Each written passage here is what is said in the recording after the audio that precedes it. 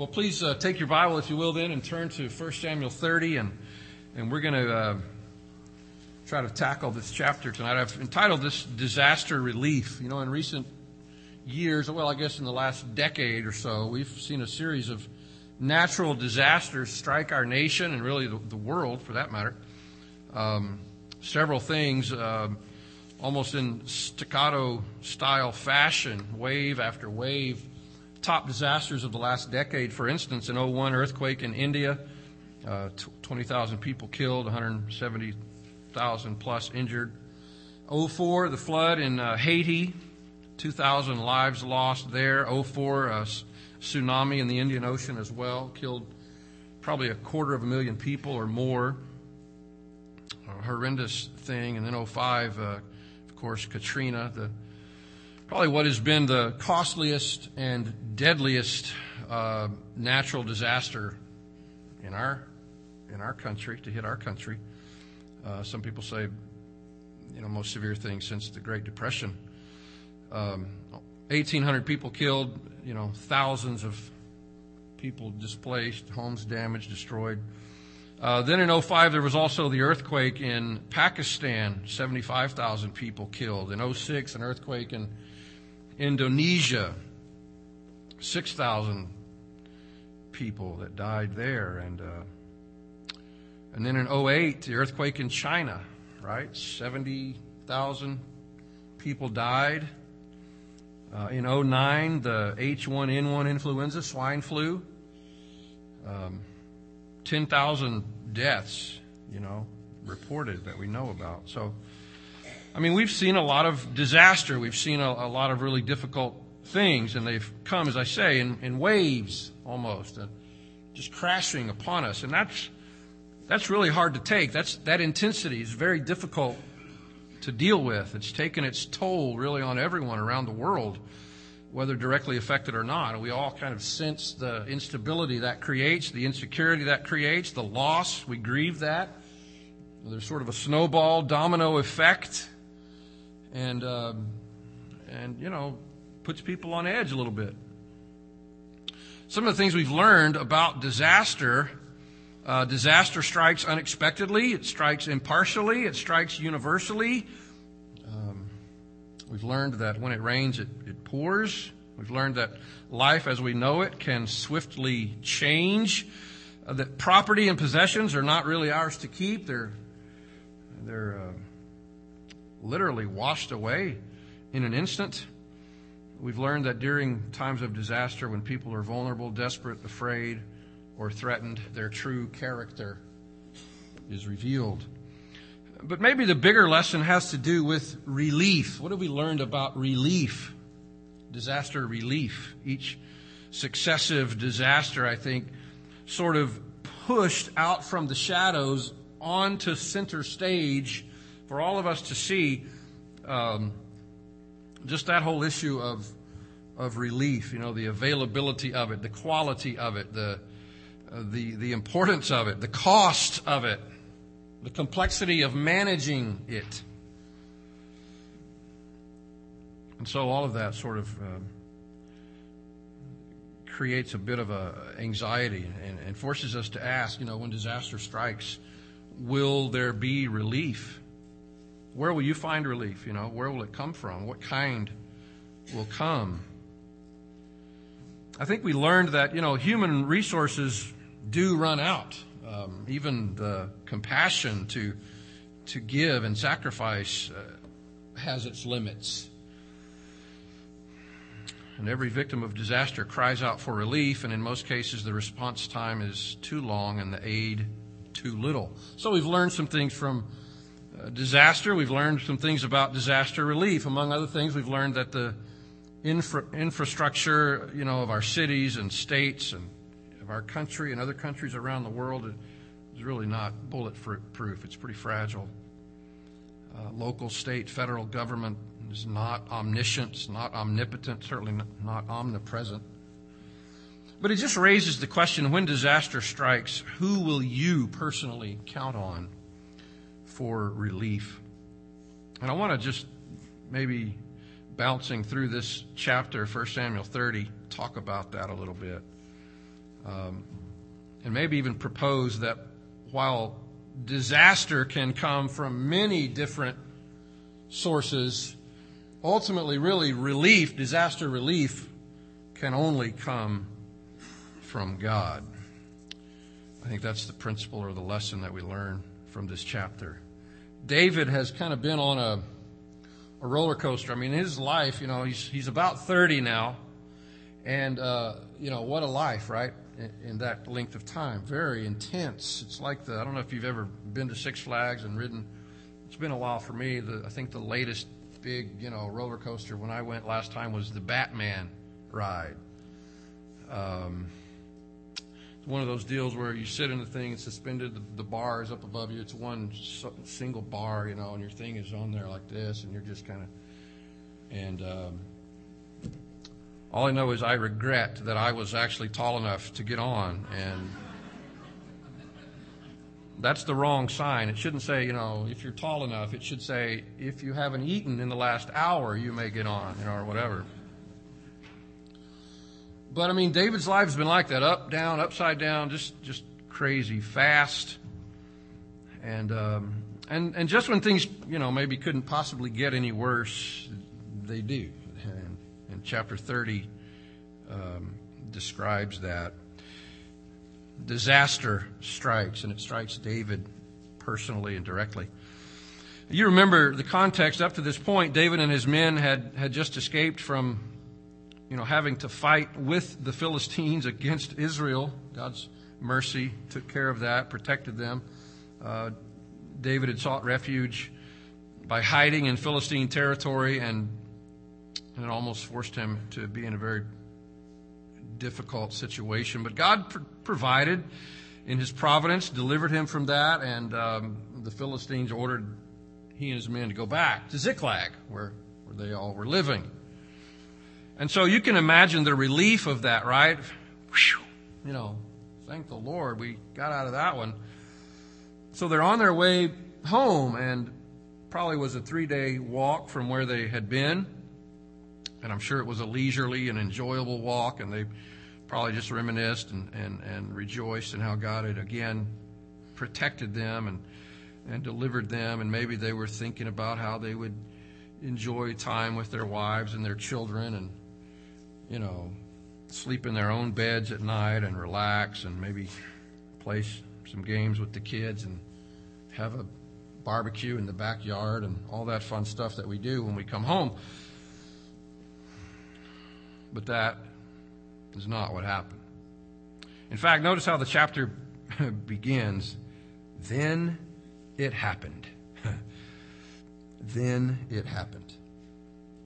When David and his men came to Ziklag on the 3rd day, that the Amalekites had made a raid on the Negev and on Ziklag, and had overthrown Ziklag and burned it with fire, and they took captive the women and all who were in it, both small and great, without killing anyone, and carried them off and went their way. When David and his men came to the city, behold, it was burned with fire, and their wives and their sons and their daughters had been taken captive. Disaster struck. The Amalekites were mean people. They were bad guys, really bad.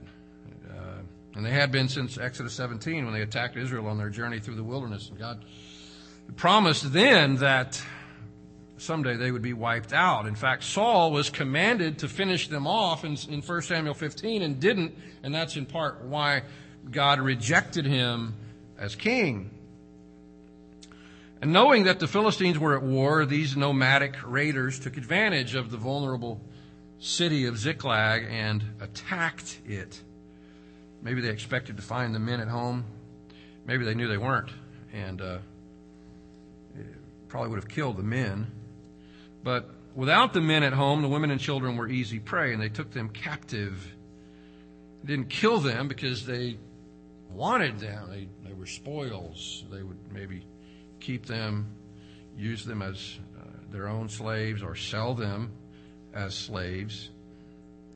But as soon as the men saw the smoke from the smoldering ruins, they knew that that the worst had happened, and they could only imagine what would become of their wives, what would become of their children. Would they be raped? Would they be tortured? Would they be sold as prostitutes, sacrifices to burn to pagan deities? Would they eke out the rest of their lives in slavery? No way to know.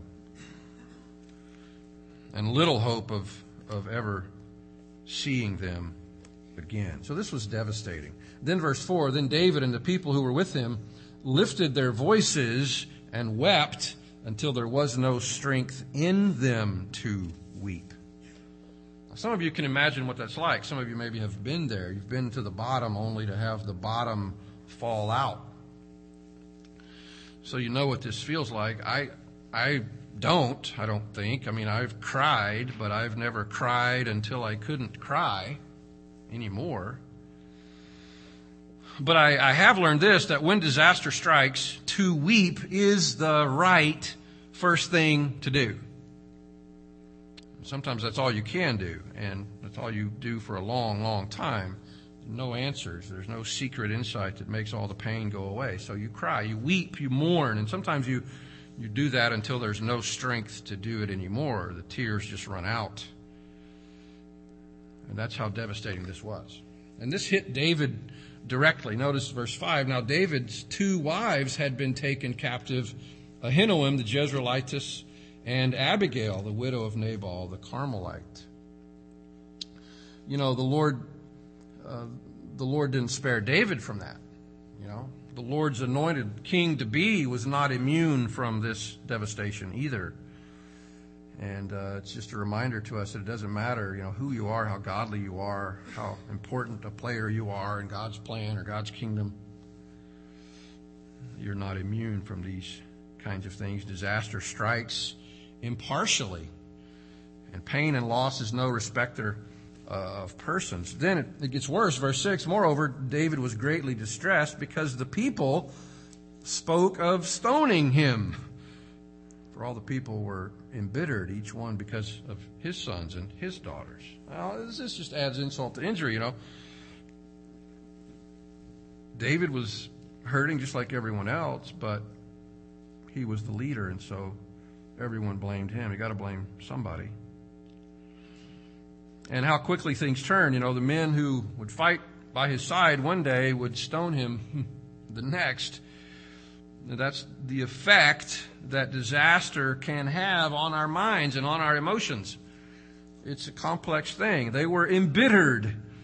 Marar in the Hebrew, the same name Naomi chose for herself after losing her husband and 2 sons. Ruth 1:20, do not call me Naomi, call me Mara, for the Almighty has dealt very bitterly with me. She said, I went out full, but the Lord has brought me back empty. That's how these men felt. Empty. Dealt a bitter blow. But their theology wasn't as good as Naomi's.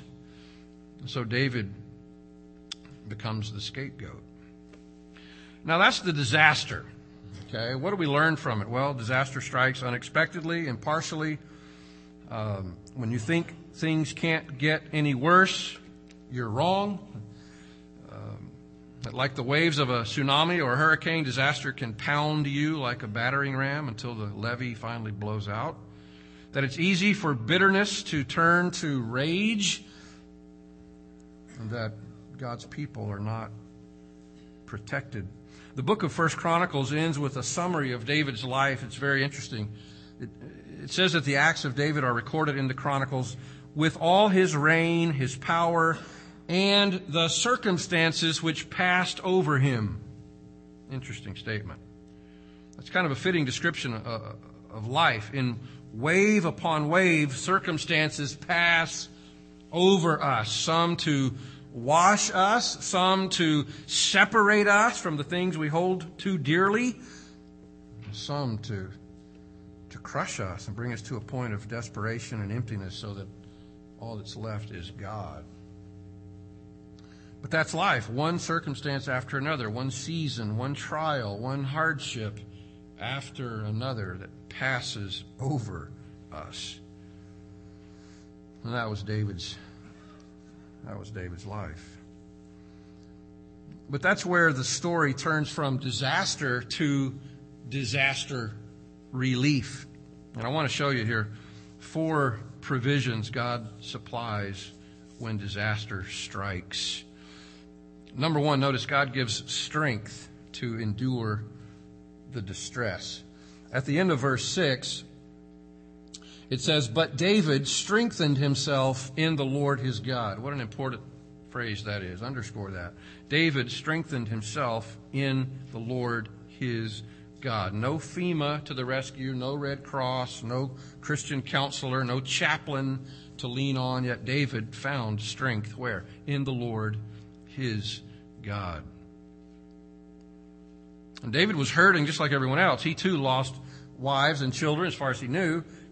He too wept until there was no strength to weep. He too was distressed, and doubly so because the people spoke of stoning him. He too was Marah. And yet while the others thought of picking up rocks to stone him, he thought of the rock that is higher than I. So when all the other resources had run dry, what he needed still came, which tells us there remains a reservoir that no disaster can deplete. Jesus called it living water in John 4. Paul called it grace. The grace of our Lord Jesus Christ be with your spirit, brethren. You know, Scripture commands us to be strong. Scripture makes it clear that our strength comes from the Lord, and David knew how those two come together. And I want to say more on how they come together in a minute, but I just want you to take note of the fact that the disaster did not separate David from his God. Disasters may separate you from your stuff, from your health,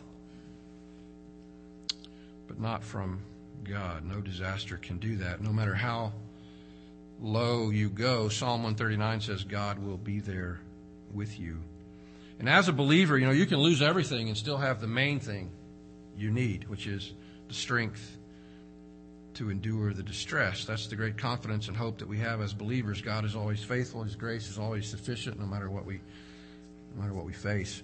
So provision number 1, God gives the strength to endure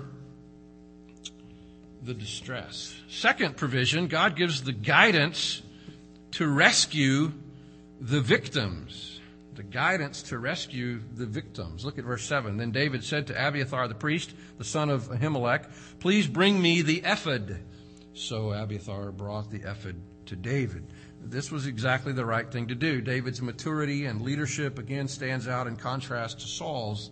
The ephod contained the Urim and Thummim used to discern God's will. It was worn by the priest, and so David called him to come. Verse 8, David inquired of the Lord, saying, "Shall I pursue this band? Shall I overtake them?" And he said to him, "Pursue, for you will surely overtake them, and you will surely rescue all." Most likely David knew that it was the Amalekites who had raided them, but he would be hard-pressed to find them without divine assistance. And so through the casting of lots, the Lord encouraged him that yes, he should pursue, and yes, he would be successful, so they take off. Verse 9, David went, and he and the 600 men who were with him, and came to the brook Besor, where those left behind remained. But David pursued, he and 400 men, for 200 who were too exhausted to cross the brook Besor remained behind. Now, you might question the manliness of those who stayed behind, but actually the brook Besor was a significant geographical hurdle. It was a deep riverbed, 300 to 400 feet wide, with steep sides, very steep banks that would have made it difficult for already exhausted men to traverse. So that became the stopping point for 200 of them. But it didn't matter. 400 would be adequate. Because in verse 11, they catch a break. They found an Egyptian in the field and brought him to David and gave him bread, and he ate, and they provided him water to drink. And they gave him a piece of fig cake and 2 clusters of raisins, and he ate, and his spirit revived, for he had not eaten bread or drunk water for 3 days and 3 nights. And David said to him, "To whom do you belong? And where are you from?" And he said, "I'm a young man of Egypt, a servant of an Amalekite." and my master left me behind when I fell sick 3 days ago. We made a raid on the Negev of the Cherethites and on that which belongs to Judah and on the Negev of Caleb, and we burned Ziklag with fire." Then David said to him, "Will you bring me down to this band?" And he said, "Swear to me by God that you will not kill me or deliver me into the hands of my master, and I will bring you down to this band." And David said, "You got yourself a deal." Well, God is good. I mean, time is of the essence here. David needs help fast. Who knows how far away the Amalekites have gone? Who knows how quickly they would sell off the captives into slavery? And so who should cross his path but this poor Egyptian recovering from the flu, who just happens to know where the bad guys are. And then it gets better. Verse 16, "When he had brought him down, behold, they were spread all over the land, eating and drinking and dancing, because of all the great spoil that they had taken from the land of the Philistines and from the land of Judah."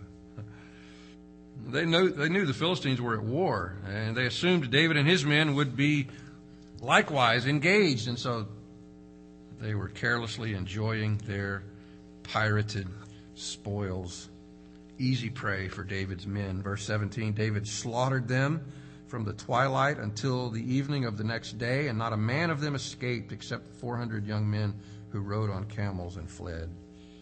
So David recovered all that the Amalekites had taken and rescued his 2 wives, but nothing of theirs was missing, whether small or great, sons or daughters, spoil, or anything they had taken for themselves. David brought it all back. And so David had captured all the sheep and the cattle which the people drove ahead of the other livestock, and they said, "This is David's spoil." So what is it you need when disaster strikes? Well, first you need strength. God supplies that. Then you need guidance. God supplied that. Through his prophet, God guided David's plans. Through his providence, he guided David's steps. So that's disaster relief. Thirdly, provision number 3, God gives the wisdom to distribute the resources. God gives the wisdom to distribute the resources. When David, verse 21, came to the 200 men who were too exhausted to follow David, who had also been left at the brook Besor, they went out to meet David and to meet the people who were with him. Then David approached the people and greeted them. Then all the wicked and worthless men among those who went with David said, "Because they did not go with us, we will not give them any of the spoil that we have recovered, except to every man his wife and his children, that they may lead them away and depart." Whoa. Now you say, well, who are these wicked and worthless men among those who went with David? Well, the majority of them, frankly. I mean, I think we have this picture of David and his mighty men all being real godly, righteous men. Remember how this group started way back in chapter 22. It's all these guys that are running from the law and they're in debt and so on. I mean, this is a rowdy bunch. These are not the boys from parochial school by any means. Outcasts of society, malcontents, discontents, trouble with the law, strays, runaways, hungry, homeless, not the men's choir. Okay? Some riffraff among the righteous. And so their selfishness and their greed, cleverly disguised here as justice, comes to the surface. These slackers didn't fight with us. They shouldn't get any of the loot. But notice verse 23 how David handles the situation. Number one, with warmth, and firm admonition. "You must not do so, my brothers." And then secondly, with good theology. "You must not do so, my brothers, with what the Lord has given us, who has kept us and delivered into our hand the band that came against us." And then thirdly, with authority. "Besides, who will listen to you in this matter? For as his share is who goes down to the battle, so shall his share be who stays by the baggage. They shall share alike." In fact, that became standard military procedure from then on. Verse 25, so it has been from that day forward that he made it a statute and an ordinance for Israel to this day. See, that's wisdom. That's just the wisdom of God. He didn't call for a vote. He didn't even have to call for the priest on this one. He could see the right course of action, and he used the right combination of words to persuade the group to do the right thing. And the key, though, is his theological perspective. Their perspective, verse 22, we will not give them any of the spoil that we have recovered. David's perspective, verse 23, you must not do so, my brothers, with what the Lord has given us. See, theirs was a philosophy of works. David's was a philosophy of grace. This isn't plunder we recovered. This is what the Lord has given us. He has kept us. He has delivered them over to us. So we can't be the recipients of grace and not be gracious. And that really should be the theology of every Christian, right? 1 Corinthians 4:7, what do you have that you have not received? And if you have received it, then why do you boast as if you had not received it? Viewing every blessing as this is what the Lord has given us will force us to be generous and gracious toward others. So these are the provisions God makes for our relief when disaster strikes. Number one, he gives strength to endure the distress. Number two, he gives guidance to rescue the victims. And number three, he gives wisdom to distribute and use the resources that are available. Fourthly, we could say God gives the opportunity to advance the kingdom. The opportunity to advance the kingdom. Notice verse 26. Now when David came to Ziklag, he sent some of the spoil to the elders of Judah and to his friends, saying, behold, a gift for you from the spoil of the enemies of the Lord. Verse 27, to those who were in Bethel, and to those who were in Ramoth of the Negev, and to those who were in Jatir, and to those who were in Aroer, and to those who were in Siphmoth, and to those who were in Eshtemoa, and to those who were in Rakal, and to those who were in the cities of the Jerahmeelites, and to those who were in the cities of the Kenites. How am I doing so far, John, on these names? Pretty good. And to those who were in Hormah, and to those who were in Bor-Ashan, and to those who were in Athak, and to those who were in Hebron, and to all the places where David himself and his men were accustomed to go. This is a beautiful picture of Psalm 67:7. God, our God, blesses us that all the ends of the earth may fear him. And so along with strength, guidance, wisdom, God also supplies the opportunity, even in times of disaster, for us to be a blessing to other people. David didn't stockpile his share of the spoils. He shared his share. He made friends. He laid up treasures in heaven. He gave purposefully and strategically. And to whom, you may ask? Well, to all the leading cities of southern Judah, all the places that he had been, where they had provided refuge and assistance to him, communities that had likely endured Amalekite raids too, just like he had. And so why shouldn't they receive a portion of the loot? And of course, the net effect of this generosity, it paved the path to David's kingship in Judah. The last city listed here for emphasis is Hebron. And in what city was David crowned king over the house of Judah? 2 Samuel 2:4, Hebron. So, can something so good come out of something so bad? Yes. And maybe in no other way. So, was this a disaster after all? Well, yes, of course. But also, it's good to see it as an opportunity to spread God's blessings and to advance God's kingdom. That's always sort of the agenda, with God. And even the worst disasters that we could ever imagine or ever experience become then golden opportunities to fulfill that agenda, spreading God's blessing, advancing God's kingdom. Now, just quickly, let me finish this up by just going back to verse 6. I mean, this really is both a perplexity to me and a joy to me, this statement that David makes, which I think is maybe one of the most compelling things. Certainly in this chapter, David strengthened himself in the Lord his God.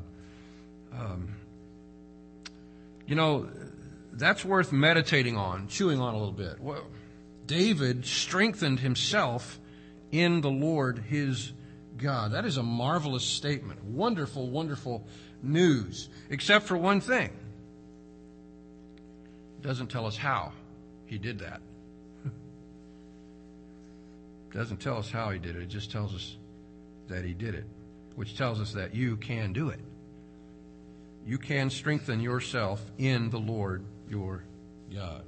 Whatever potential loss, whatever personal attack, whatever difficulty, trial, disaster, strength is available from the Lord, and you don't need anybody to help you get to it. In fact, you don't need anybody but the Lord.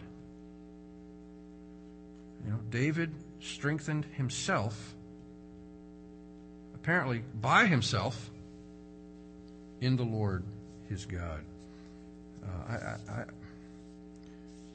We need to learn that. We become so dependent on books and seminars and retreats and conferences and preachers and people encouraging us and spoon feeding us and propping us up and picking us up, and